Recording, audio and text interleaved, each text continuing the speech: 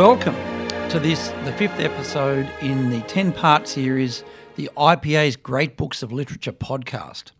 My name is John Roskam and I am the Executive Director of the Institute of Public Affairs.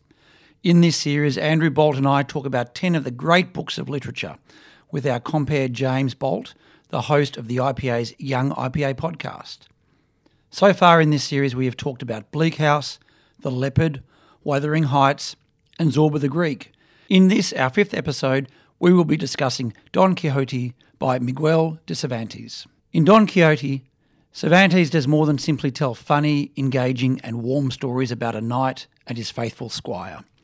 Below the surface of these stories is a deep psychological analysis of what it means to pursue our life's goals. Don Quixote has entered our culture through concepts such as tilting at windmills, now part of our everyday speech.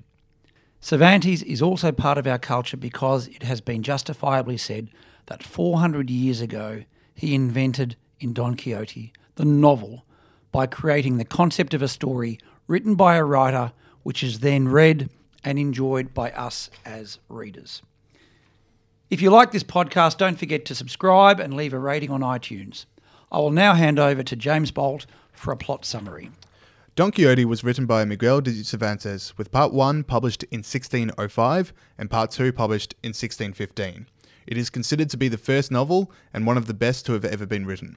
The story follows Don Quixote, who reads so many books of chivalric knights and romance that he loses sense of reality and starts to believe that he is living out his own knightly story. After a disastrous first adventure, he recruits a local farmer, Sancho Panza, as his squire after promising him a governorship at the end of their adventure. Sancho serves as a straight man to Don Quixote's dreamlike naivety. The two set out across Spain pursuing adventure and heroism, but usually end up well short of both. The book is famous for its themes and styles well ahead of its times. Cervantes employs modern conventions such as breaking the fourth wall, and the book serves as a meditation on the concept of reality as Quixote descends into his fantasy. The book was an instant success, and today the novel has sold 500 million copies worldwide. The impact of the book can be seen in direct references to Don Quixote in classics ranging from The Three Musketeers to The Adventures of Huckleberry Finn. So I think we want to start with how we reached including this book in the 10 great books of literature. Gentlemen, how did we come to that one? Well, I just decided to pick it because it's one of the books, very few books on John's to-do list that I hadn't actually read, and I thought, I'll do something different. I'll read a book I haven't yet read, and am I glad to have done so? And I said to Andrew when we were talking about our 10 books that I had read Part 1, I think when I was at university, and that given that this podcast is part of the IPA's Foundations of Western Civilization program, we should probably do the book that most people say is the first novel in the Western tradition. The greatest say some. The greatest say some, and...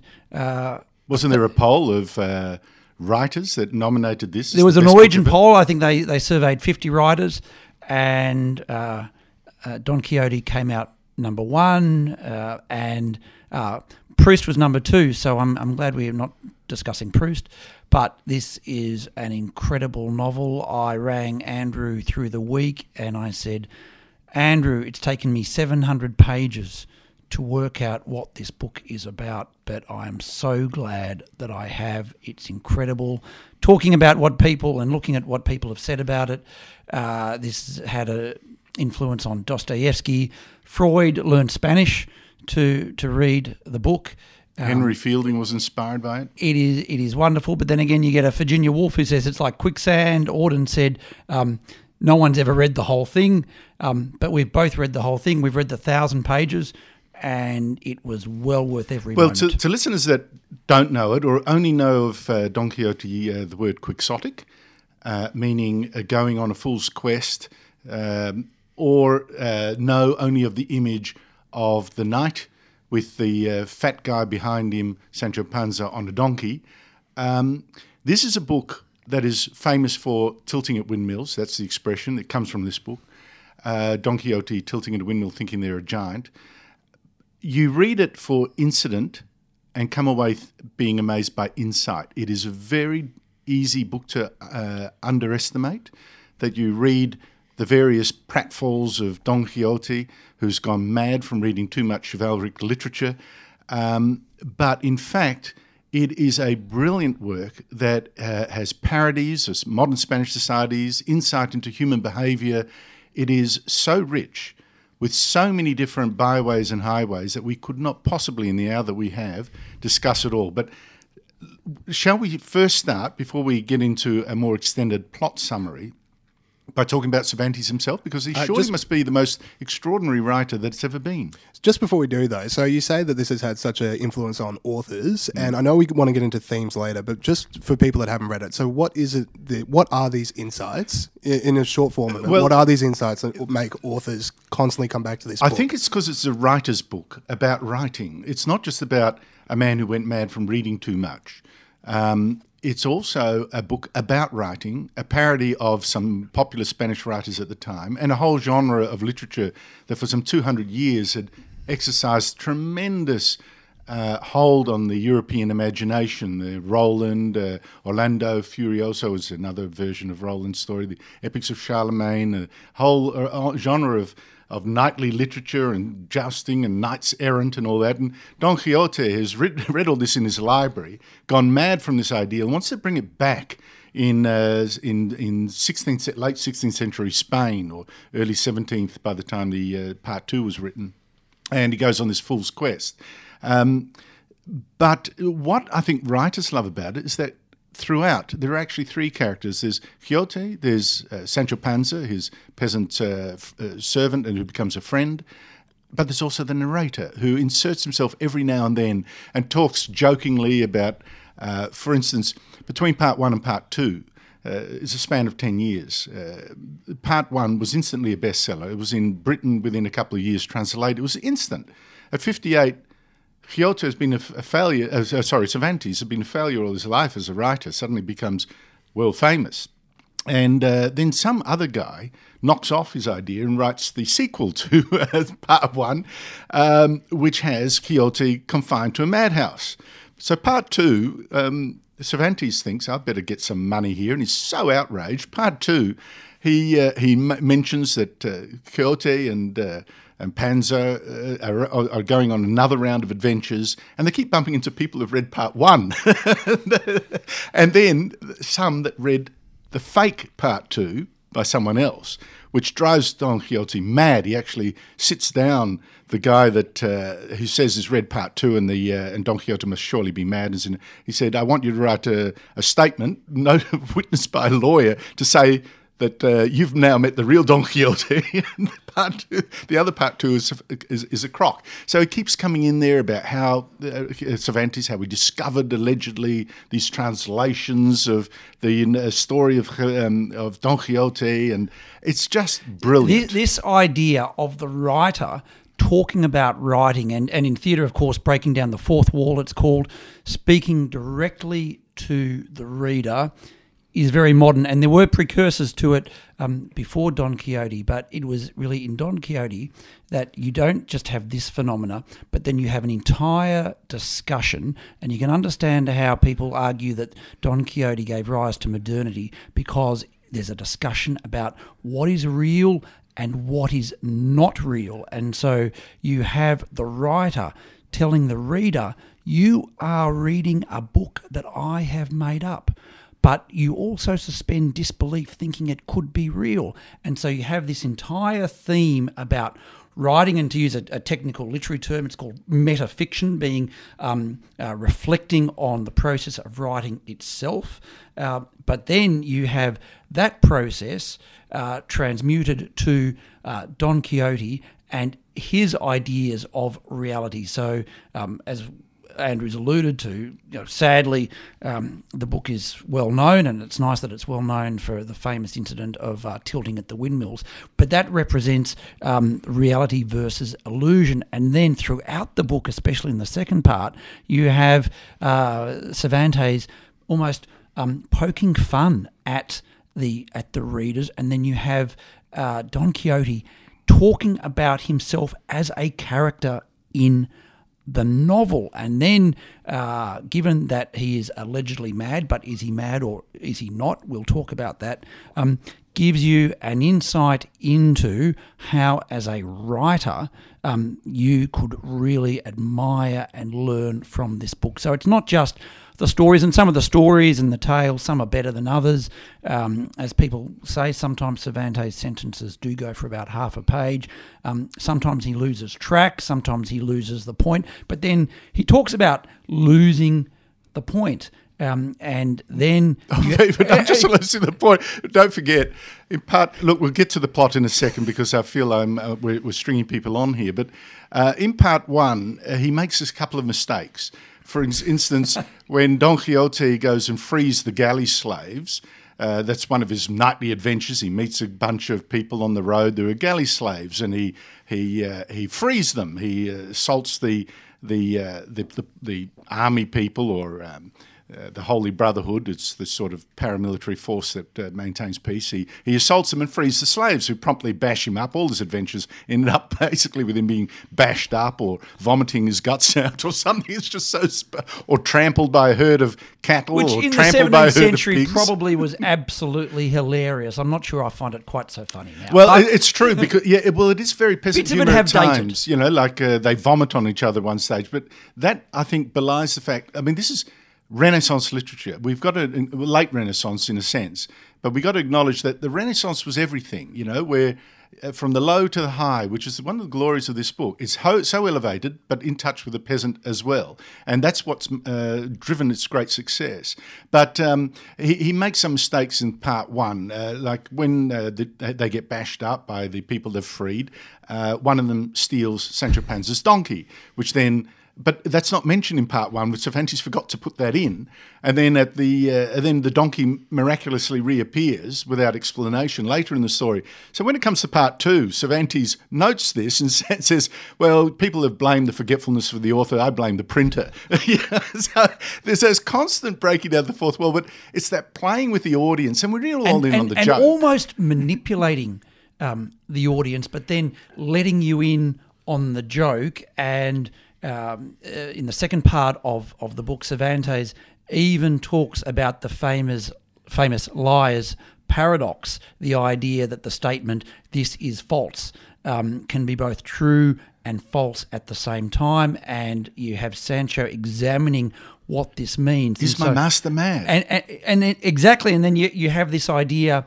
Again, very modern, that we take for granted now, but it's 400 years old. The idea that something can be true and false at the same time, and you don't know, and the two coexist together. And so Andrew mentioned the idea of the Renaissance. So you have, and this is called, the first part is certainly called a Renaissance book. So the Renaissance gives us the idea of the individual and their individuality. The Renaissance also gives us an idea, leading into the Enlightenment, of what can we know. And Cervantes has written 1,000 pages saying, you might not know what you think you know. Well, that's so interesting. Look, I feel we've really got to plunge into so Cervantes. We'll come back to that. We'll get into his... But just one aside on that very point, because he sees a windmill as giants. He sees a herd of sheep as an army, which he then charges and again falls over and gets bashed up. He sees a barber's basin, just a basin, as the famous helmet of one of these knights of the chivalric literature, and he charges the barber and grabs it, and then wears the basin. And Sancho Panza keeps thinking, "Are you crazy? That's just the barber's basin." Or whatever. And at one stage, Don Quixote turns to him and says, "If I think it's so, it is so." And what's really interesting is... That's the key to the book. And, well, what is fascinating is that almost the very same time that he was writing part one, and this is at the very end and the beginning, very end of the 16th century, beginning of the 17th, Shakespeare was writing Hamlet. We're talking about a time when these two giants of literature, Shakespeare and Cervantes, were working at the same time. Shakespeare with enormous success in his lifetime, Cervantes with almost total failure until the very end. Shakespeare at the same time was writing Hamlet, which contains the line, "There is neither heaven nor hell, but thinking makes it so," which is not quite the same sentiment, but but how you think about something influences how you perceive it. It's fascinating those two people come at the same time. I said this was a Renaissance book, and that's because it's a revolt in part against all the chivalric literature, where the knights are always grand, where they never eat, they never go to the toilet, they never fall asleep, they never die in bed. Everything's grand and They never vomit on their squire. They never vomit on this squire, and this is a revolt against it because it starts off. Now, before we do that, I just want to come back. There is a burning of the books. But before we do that, you mentioned Shakespeare and Hamlet, and it would be remiss if we didn't acknowledge, of course, that Harold Bloom, the great critic, said there are really only two great authors. It is Shakespeare and Hamlet, and it is Cervantes and Don Quixote. I'm prepared to believe that, although Harold Bloom did make a lot of big statements. Yeah, but I will go with this statement because Harold Bloom, the Paul Kelly of literature, is on about. I'll let that one go. is on about how do we know ourselves? And yes, all right. And this comes to how do we know ourselves? More, I think, to how we invest meaning in our lives. Let's start with Cervantes because otherwise, honestly, look, I apologise to those listening, but as you can tell, this is a book with so many things. It contains multitudes, and again, and you can so easily get. You can talk about it for before we go weeks. Before we go Cervantes. Before we go into Cervantes, one last thing. No, Andrew, we're going to. Just on that, we're going to spend an hour talking. We've probably already spent about 15 minutes on. That's the Don point. Quixote. We got distracted. There's some wonderful books about Cervantes and about Don Quixote. Before we go further, I just want to make reference to something that I hope listeners do look up themselves. You can read lots of great books about Cervantes, or you can get onto the internet and you can Google Cervantes and Professor Roberto Echeverria at Yale University, and free of charge on the web are 24 lectures. Each of 1 hour. And they are brilliant. So after you've had 1 hour of Andrew, James and I talking about Don Quixote, there's 24 hours of the most incredible, informed, interesting, engaged discussion on Don Quixote. So if we've whetted your appetite, I agree. It'll take you less time to read the book than to watch those lectures. But after you've finished with Jordan Peterson and his Bible series, Google it. It's incredible. Well, the fact that an erudite scholar can spend 24 hours of unflagging interest in one book tells you how much there is in it. Cervantes. Let's start with Cervantes. He is surely one of the most astonishing writers ever. His life history is just amazing. Don Quixote is, in fact, his bestseller at 58 years old. So there's hope for us all. There's hope for us all. I am 58. Where's mine? He was born in 1547. His father, I think, was a barber surgeon. We know a bit more about him than we do about Shakespeare, but still there are big gaps. Got some schooling, maybe the Jesuits, people believe, went to some sort of higher schooling. For some mysterious reason, he seemed to have been exiled from Spain. So he belongs to the... Maybe a duel or a fight or something. Who knows? So lower middle class, probably. You'd probably call him in contemporary terms. And this is when Spain, of course, was great. Or just coming off its greatness, the great colonial possessions in the Americas, etc. And he went to serve in Rome for a cardinal, spent 6 years in Italy in all. After a year or two, he went to fight for the Spanish regiments in Naples, because the Habsburgs, of course, were everywhere.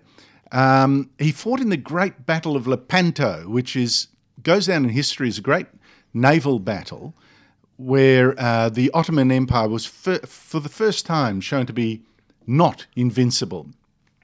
He was very brave. Cervantes, all his life he was brave.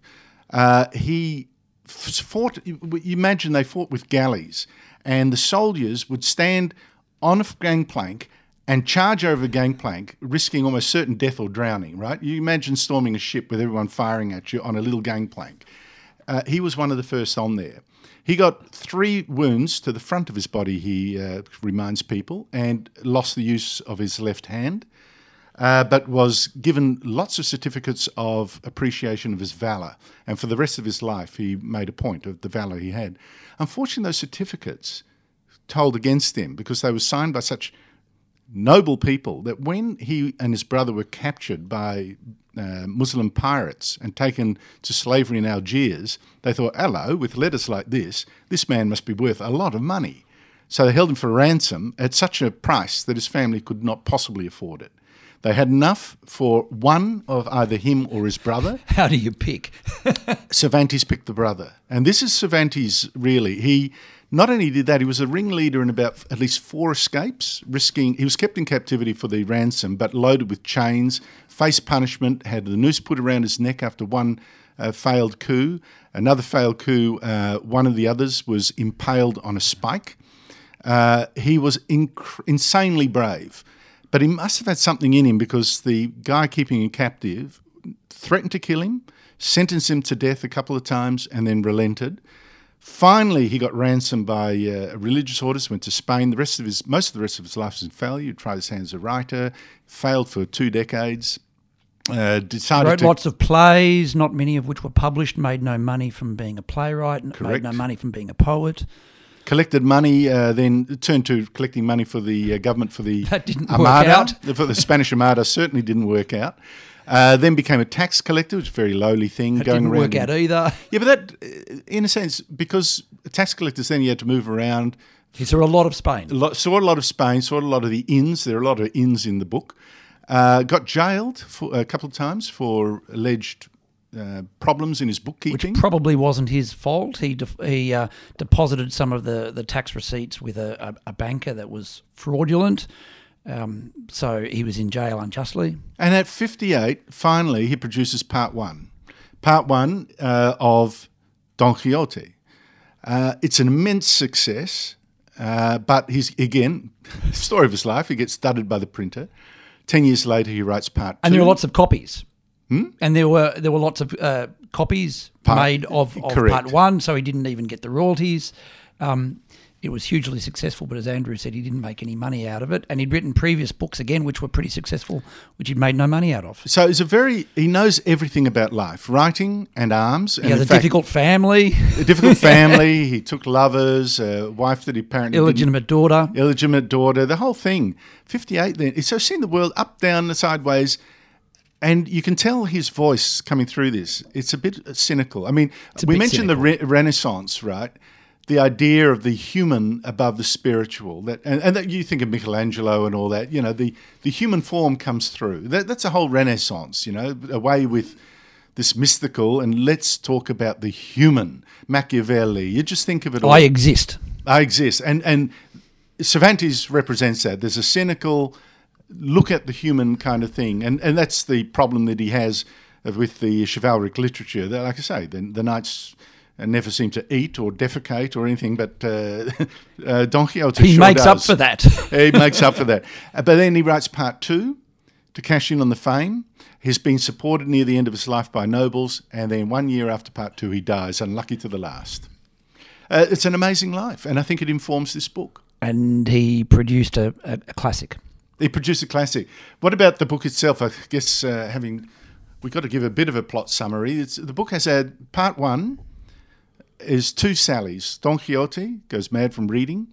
The first sally, he goes out in the world. He makes a suit of armour, finds that it lacks a visor, so he makes one of cardboard, tests it, smashes, of course. So he makes another and doesn't test it because he doesn't want to know that it's no good. And he goes out in the world. It lasts only 2 days. He's on his own at this stage. He's made a knight by an innkeeper that's sick of him standing guard outside a watering trough and beating off the muleteers trying to use it. So he says, I'll make you a knight. The next day he challenges merchants to declare his Dulcinea the most beautiful woman they've ever seen. He's only seen Dulcinea out of the side of his eye for 4 times, maybe, he thinks. And he thinks Dulcinea may not have even seen him. She's actually a peasant girl that he elevates to, because every knight needs someone he loves. And to talk about Dulcinea for a moment, there's a question as to whether Dulcinea even exists.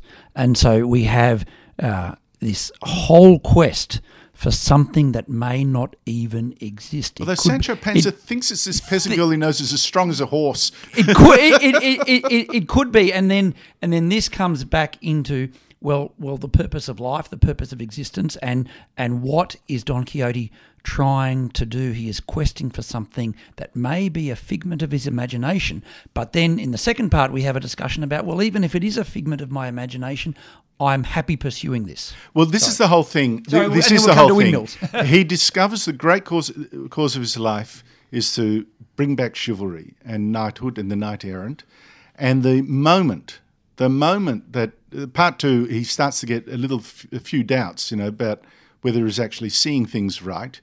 And the moment that he discovers that he was mad and that his quest was fake, he dies. And it's like he's got meaning of his life, and then he dies virtually of a broken heart. There's no meaning.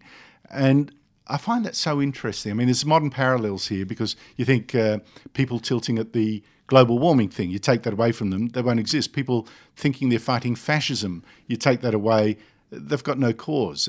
I think that's amazing. But his cause is noble. But let's just just before he died, and he dies we're at the end of the jumping book. ahead. We are jumping ahead and giving away the fact that he dies. But one of the points of the book is: was he happy? Was he happier living a lie? He was. What was he happier living in his fantasy world, doing what he thought was the right thing? Even though every time it seems to go sour. So part one, the first Sally goes off for 2 days, made an innkeeper, then challenges people, merchants, startled merchants coming along the road. You must declare Dulcinea the most beautiful woman you've ever seen, even though they've never seen her. And then he charges them on Dulcinea, on Rosinante, who's a horse that can't walk faster than a trot, and not for the first time. The horse falls over, and The horse falls over a lot. And Don Quixote is beaten to a pulp, and a villager then He takes gets him beaten home to to a recover. pulp a lot.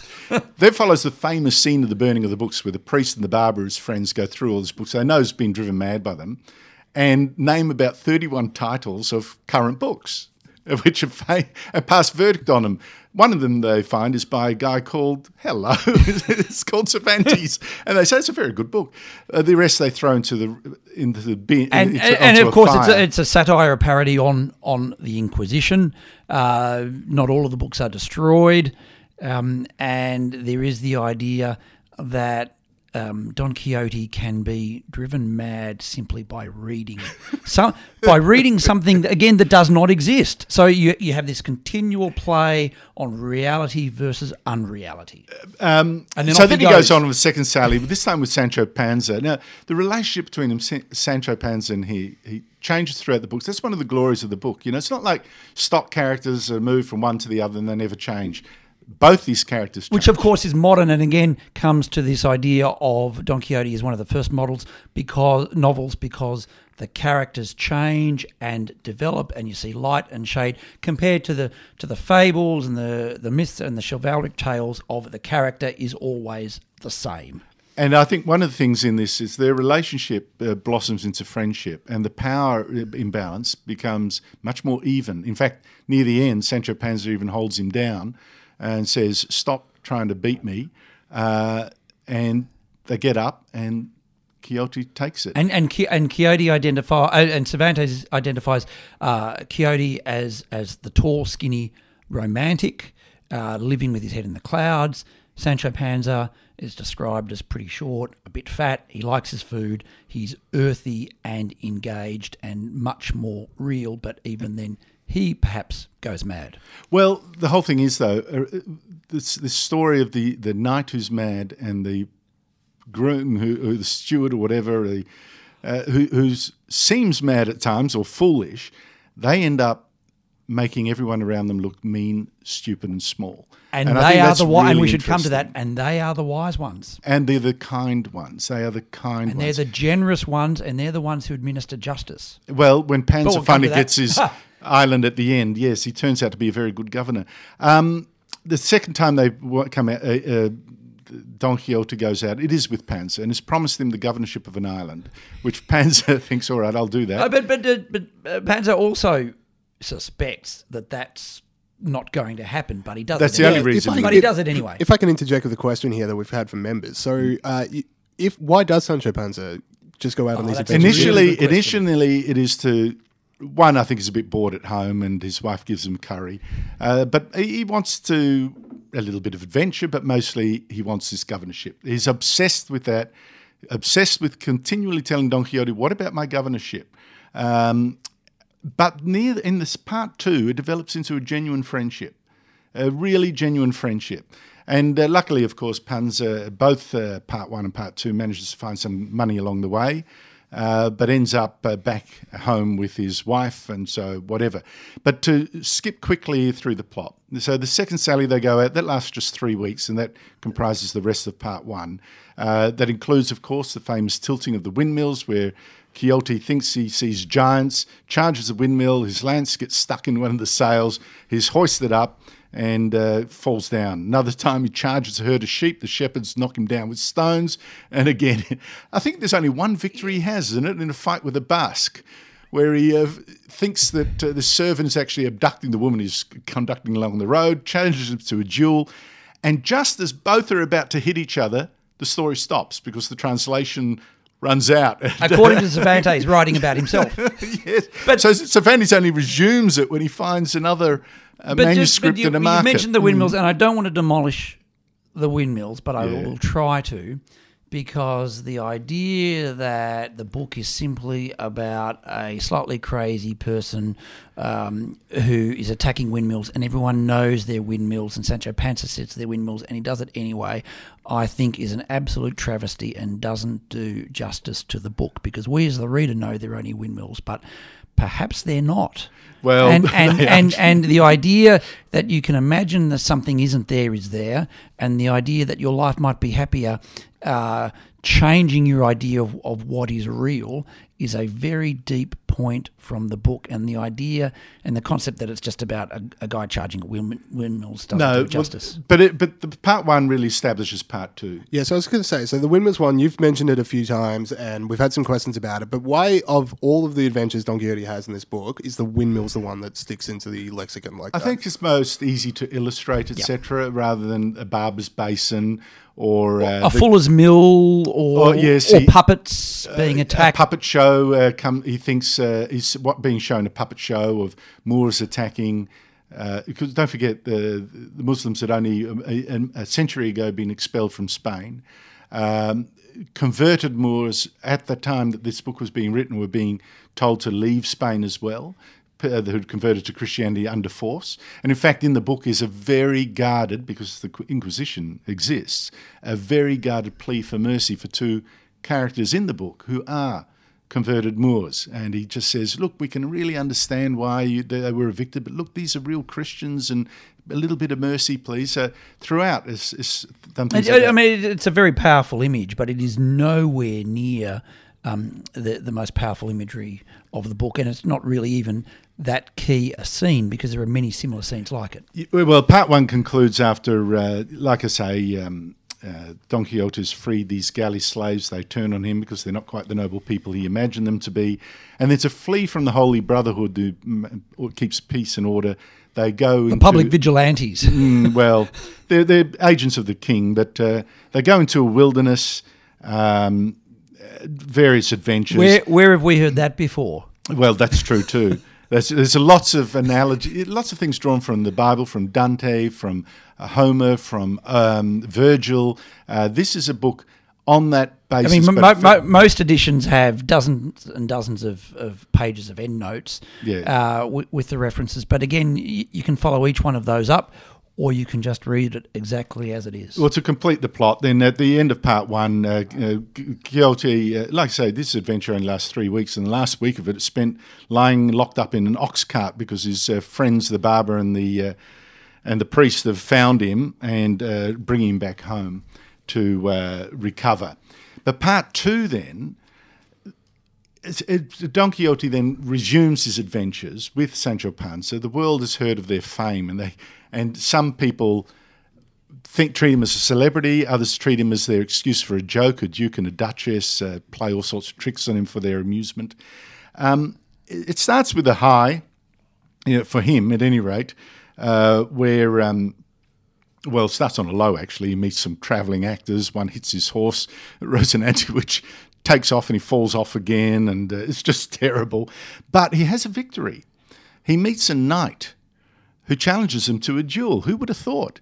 The knight happens to be, he doesn't know, a friend that thought, oh, look, I better go and pretend I'm a knight, challenge him to a duel. If he loses, I'll impose a penalty, go back to home. Again, we have this realism versus something that's not real. We have, because of course actors play someone they're not, and exactly as Andrew said, the knight is not a knight. No, the knight is his friend. Even though he's treated as a knight. Trouble is the knight's horse misbehaves and he loses the joust, and so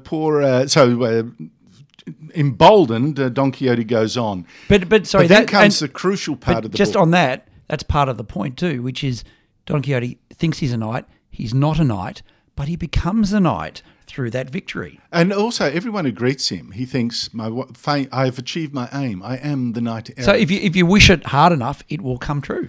But then comes a pivotal moment of the book, and the beginning of the decline, really, of Don Quixote, where his subconscious doubts really come through.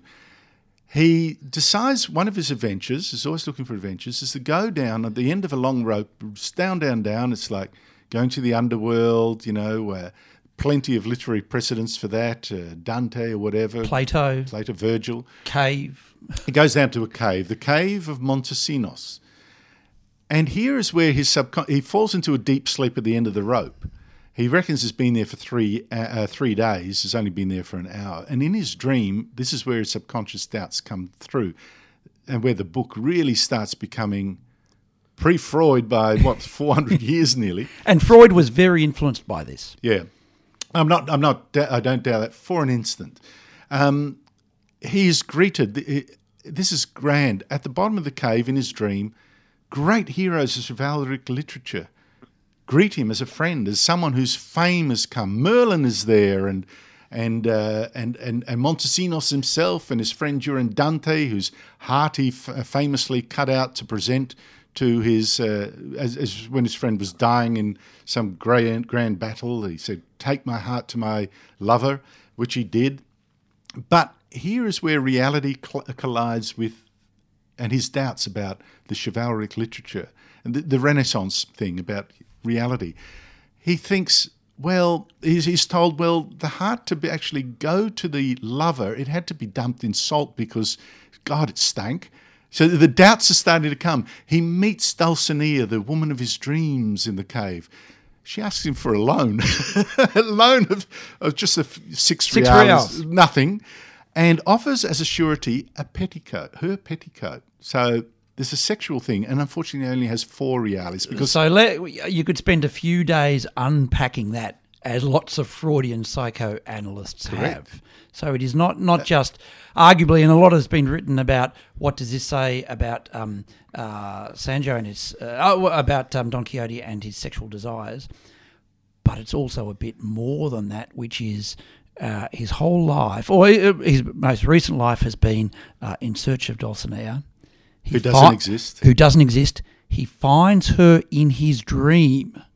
But she virtually offers herself to him. And he doesn't have enough money. That's right. Now, what? And so, is this a recognition of? Well, again, as people have said, is this the ultimate midlife crisis in Western literature? Is this the idea that you've got to a stage and you have failed? Is this a fear of succeeding? What happens? I think it's a fear of one thing is clear: is a fear of sex. A fear of sex. We should go back and say. And again, what happens if he gets Dulcinea? And this is the point: he never gets Dulcinea. And in fact, we'll leave that. Sorry, for the end. But we should point out he is 50 years old, around 50, which at that time is fairly old. He's 50 years old. He hasn't married. He hasn't got children. He lives with a housekeeper and a niece. And there is that fear of sex.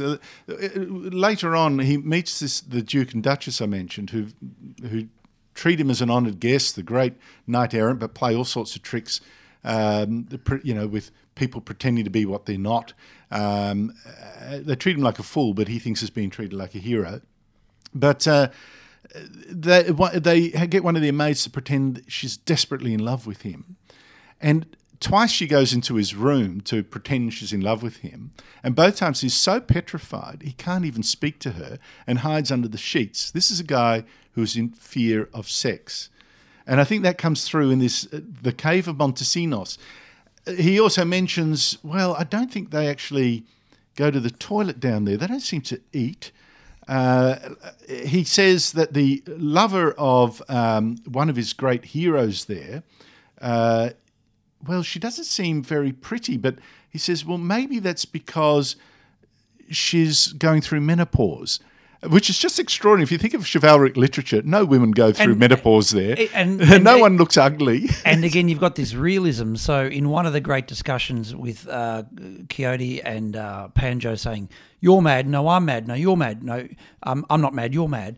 And then, of course, Sancho Panza famously says to Don Quixote, okay, I can tell you how we can work out who's mad and whether you're mad. Do you do number ones or number twos? And Don Quixote goes, huh?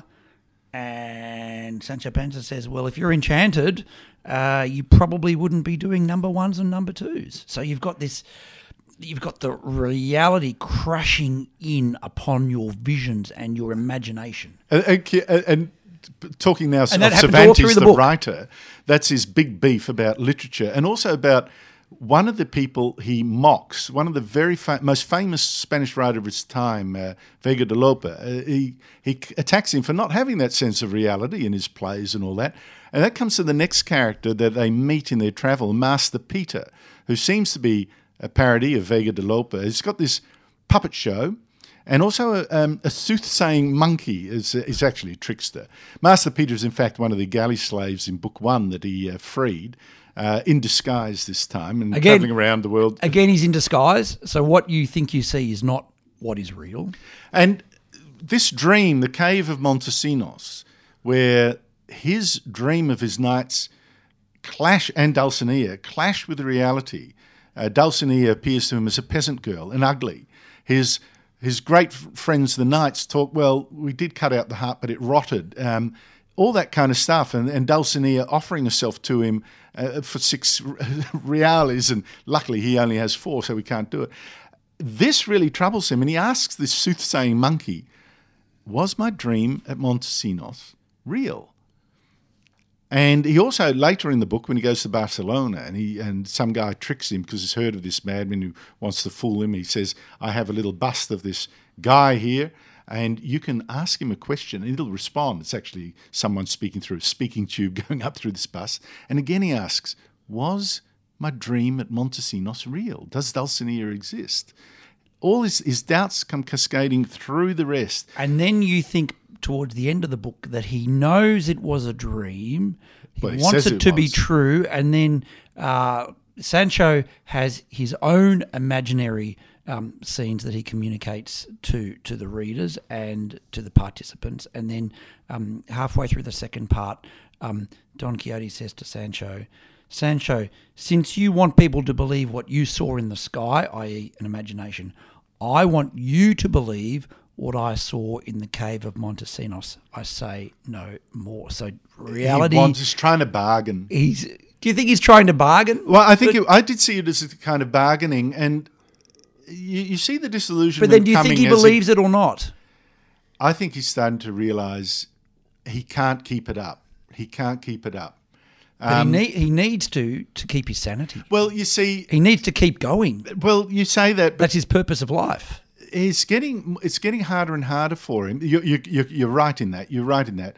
For example, after all this, where he's starting to worry, he charges some bulls, some people driving, bulls to, I don't know, to Fiesta or something. And once again, he falls over and the bulls trample him. Trample him again. But unlike the other times, he does not try to explain it away. As like whenever he had a reverse, he says, when I was an enchanter. Someone appeared to me as this when they were really that. It was an enchanter. This time he doesn't do that. That's the true. reality is starting to encroach in ways that he starts. Which is to get how the desperate. second part gets a bit sadder. It gets a bit sadder. He gets a bit desperate too, because Sancho Panza was told by the Duke and Duchess, they played a huge fake play in front of them of fake actors, where Dulcinea, they put the two people on a flying horse. They make them have blindfolds and tell them, you've been on a trip with a flying horse, and to bring back Dulcinea from this vision that he had of her as a peasant girl, Sancho Panza has been flogged 3,300 times. And this alarms Sancho, of course. He doesn't want to be flogged 3,300 times. He keeps promising he will to bring Dulcinea back to life. He gets up to 5. He's had enough. He's had enough. But, of course, Don Quixote is getting more and more desperate, and he begs him to flog himself, begs him to get up to 3,300, see if Dulcinea is real or not, and even pays him to do that. Sancho Panza just flogs some trees instead, while unseen, Don Quixote counts the blows, but she never appears. And part of the point of Don Quixote and Sancho Panza confronting the Duke and Duchess, who play games on them, sophisticated, manipulative games, is that famously Sancho Panza does get to become a governor of an island. So it's a small town. Not an island. It's Sancho not an island. Doesn't walk far enough to figure it out. And again, he convinces himself it's an island, but it's a town with citizens. And the Duke and Duchess give the role of governor or ruler to Sancho Panza, and Panza is very successful. He is wise. He is confronted with very difficult situations of he said, she said, situations of justice, and he applies wisdom. He applies a measure of fairness that, of course, the Duke and Duchess do not display, not only because Cervantes is making a point about the ruling class, but he's also making a point about who has wisdom and who has knowledge. And Sancho does such a wonderful job that later on you have some of the citizens saying, well, he must have studied at Salamanca, because only someone who has studied could be as wise and as just as this. And the point is, in real terms, he does a very good job, but then he doesn't want to do it because it's all too hard. But it's interesting. That goes to that point we raised earlier, John, where, Don Quixote is mad, but of course, many times, he's only mad when it comes, as I say, Cervantes says in the book, it's only when the topic goes to chivalry that his feet slip from the stirrups. Other times, he's actually quite sane, and he gives amazing discourses on writing, on poetry, on the nature of love, on all sorts of topics. And he is always trying to do the right thing, even though it seldom comes off. He causes chaos. He destroys people's possessions. He does all manner of things, but he's trying to do it for the right reasons. Well, as he says at one stage, I always direct my intentions to virtuous ends, which are to do good to all and evil to none. If the man who understands this and acts on this and desires this deserves to be called a fool, then say so, because people are calling him a fool. In the end, and how cynical of that? How cynical is Cervantes to put that into Don Quixote's mouth, saying that only a madman could be virtuous, could be fair. Well, could be I don't just. think he says quite that, but the point is his intentions always are honourable. Those around him who call him mad, and with good reason. They're not. I mean, some are. The priest and the barber, his friends, are steadfast throughout, and Sancho Panza. And I find that really interesting how the inversion happens. You mentioned Sancho Panza. He is mocked for being a fool now, and for at times believing that his master is maybe not mad. He speaks in proverbs, not in part one, interestingly. In part two, the character deepens. He always speaks in a forest of proverbs, which a fascinating one because you give an insight into how many proverbs, even in Spain 400 years ago, are ones the sentiment exists today. And as Cervantes says a couple of times in the book, they are a summation of wisdom. He taught, a sparrow in the hand is worth a vulture in the wing, or as we would say, a bird in the hand is worth two in the bush. Birds of a feather stick together.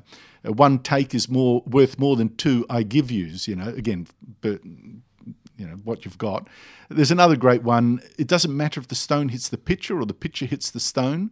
It will be bad for the pitcher. Well, you should mention that one. I underlined that one. It's a great one. But But that's when it comes to being a governor, it's this there's lots horse of wisdom. sense. It's this horse sense and this desire to do good that makes Sancho Panza a fabulous judge. And Cervantes makes clear, like with the wisdom of Solomon in a way. But he remains the peasant. Whereas the Duke and Duchess act capriciously, at times cruelly, making fun of their guests. Sancho Panza does good. Okay, so we have this central theme that's coming through here of creating a world around you that might be fictional and it might be outlandish, but it at least makes you happy. And as you say, like, this is the first modern novel. It's a very modern concept. I'm thinking of just films I've seen the last few weeks, like Lars and the Real Girl or Big Fish. Have you seen The Usual Suspects lately? Well, yeah, so Usual Suspects the same thing. But, like, you know, Lars and the Real Girl, he starts dating a plastic doll, and he just convinces himself it's his wife. Big Fish, he creates all these stories about his life because his life wasn't as amazing as he wanted it to be. How come this theme has carried on in humanity for 600 years? It's like, really what does that speak 400 to? years, yes. Well, 400 years, sorry. Well, if you think this, from the Renaissance, it was an attack in part, it developed into the Reformation too, into attack on faith a little bit, you know, that man has to search for a meaning to life. You couldn't just read it in religion. And you have to invent it yourself. It's not God-given.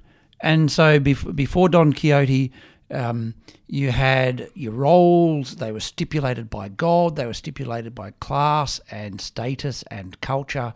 Now you are having to invent your own reality and your own role and your own purpose in life because it's not God-given anymore. There's so many, and you're right, James, to mention, you know, how popular this theme has been. You think of the play Equus as well. Remember that, a Peter Schaffer one, where a man imagines himself. What's it? I just know it involves a horse. Yeah, and then when his madness is cured, his life lacks colour, and we see it so often. I mean, I didn't mention it just to have a sort of ideological jibe or a partisan jibe, but you know, Melbourne's anti-fascist movement, for instance, who are the fascists they condemn. They see fascists in almost anyone and then attack them furiously, like fascists themselves. And yet there is something there. They've invented a monster that they go out to slay. If you told them, well, hang on, why don't we just have a talk and maybe you'll find these people are reasonable, they do not want that because that kind of quixotic invention of enemies and an invention of a great crusade and a blindness to the real consequence is what gives their lives drama and meaning. Or imagining themselves as storming the beaches of Normandy, which is something that gets brought up with Antifa. Like, yeah, well, look at these Antifa activists. Tilting at a windmill. Well, literally, we are tilting at windmills. We are creating windmills all around the country in this fantastic idea that this will lower the world's temperature. Now, I don't want to turn suddenly all the readers off who may by inclination be of the left and think, oh, what am I listening to now? I've dipped into a well of poison. But there is that idea, a quixotic kind of crusade that gives life meaning. You know, now we see people thinking that to abolish, to get rid of plastic straws is going to... That gives real meaning. They crusade on this. And there's no and there's no Sancho Panza in the modern world saying the emperor has no clothes. You are wrong. This is madness. And yet, with Don Quixote, you think his aim, and he says it so often. I want to bring succour to widows and protect wives and help the poor and the afflicted. He is on a crusade, and the only real harm he does is to himself. To be honest, I mean, he caused a little bit of damage to us. Yes, the barber does lose a basin, but. Luckily, Cervantes goes back to the barber, he appears again, he gets some money back. But, you know, people actually seem in the book, and I think outside the book, to welcome Don Quixote. He's a man who has reinvented himself, tried to do something for good, and when that leaves his life, there is nothing more for him, but he dies in his bed, sad. Well, can I bring you back to something that you spoke to before, which is, so we've got Don Quixote and we're encouraged to laugh at him at some points when he's vomiting and doing all this stuff, but there's a lot of his travels which say that the real sickness isn't with Don Quixote, it's with society around him for being so corrupt. Look, that is so correct that you point that out, because there are a number of really... this book is so rich. And like you said, that series of lectures, 24 lectures of an hour each, and that wouldn't even finish it. In the book, there are a number of satires on scholars, on the priests who pretend to advise princes, although they've only just fresh from college and know nothing. How true that is now. The political advisors know nothing, advise politicians. And we've used madness as a shorthand, and there's been lots of academic discussion as to what, in fact, Don Quixote was suffering from, if it was anything at all. I think it's a literary device. And it is a literary device. I think it's ridiculous to try and say, what form of madness corresponds? And the idea of, and of course, at the time, madness is conflated with sickness and illness. And to come to your point, James, again, it is Cervantes pointing out that it's someone who is mad, someone who is sick, who is identifying the sickness around them. Except, of course, a lot of almost everyone he comes across, they see that he's mad in terms of wanting to believe as a knight and some of the things he does in pursuit of that. But then he astonishes them repeatedly by his wisdom in all sorts of other things.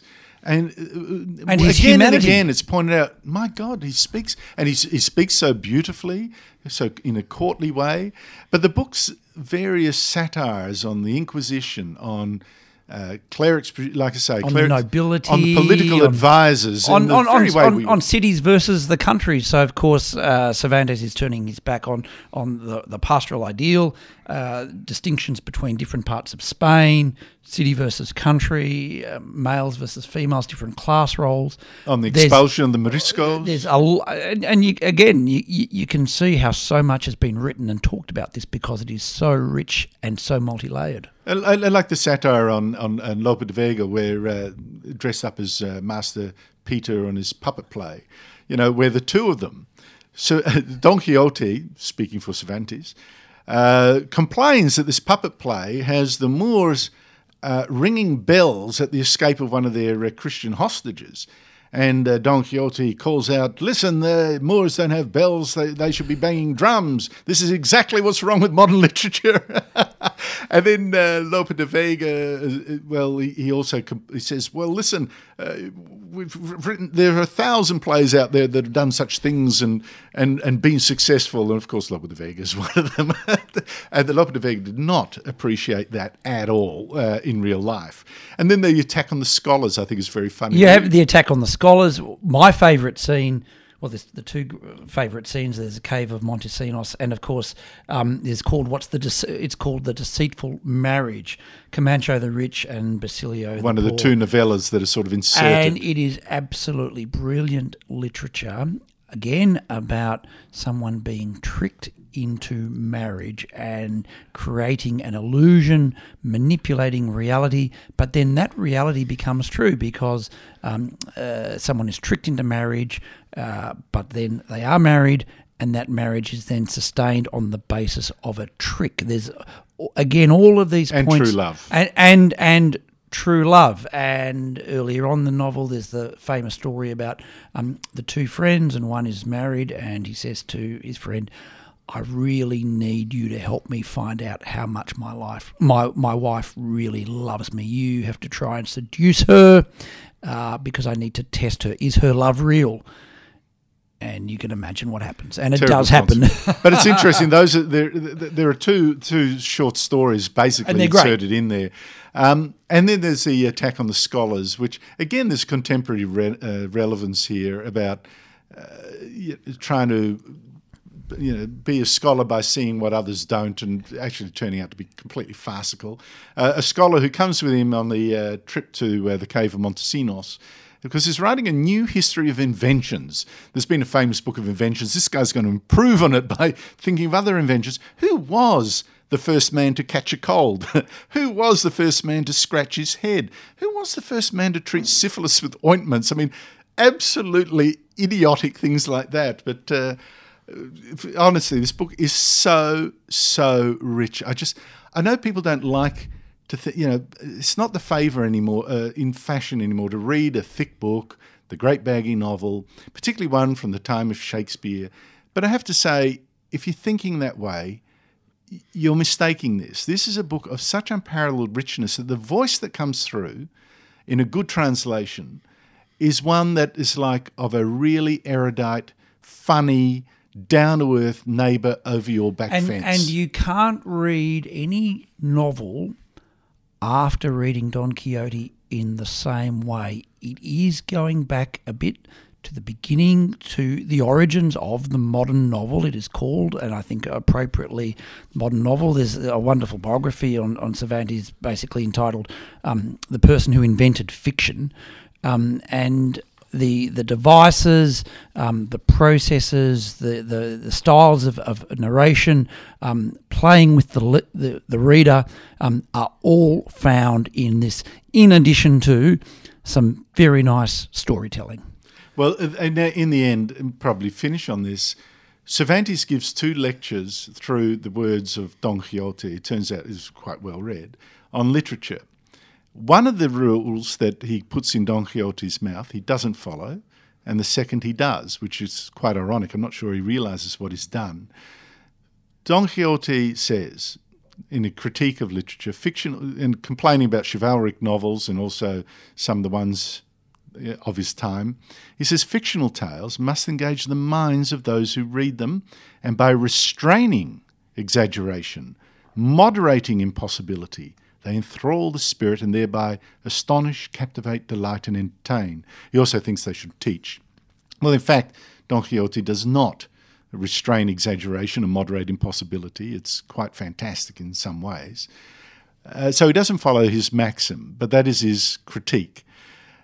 Where he does follow the maxim, his own maxim, is where he then later has Don Quixote saying how you can write artful plays that are popular with the mob, which is critique of Vega de Lope, where he says, which means the fault lies not with the mob who demand nonsense, but with those who do not know how to produce anything else. You can, he says, write and gain both renown and profits by being popular and yet wise. His novel is wise and popular. You can read it for just, hey, look at this stupid guy tilting at windmills. But if you do that only, you do make my mistake where you read half of it and think, I've got to reread the first half because I didn't realise how deep and rich this really was. I think it probably does deserve to have won that poll as the greatest novel ever written. All right, brilliant. So that'll wrap up the conversation. So thank you to John and Andrew, and thank you so much to our listeners and subscribers out there. Just one note, so if you are listening through iTunes, make sure you are leaving us a 5-star review if you're enjoying the show. That's going to help other people come to the podcast. And feel free to leave a comment, maybe what you thought of the book, maybe something you want John and Andrew to discuss in a future episode. We will see you all in a fortnight.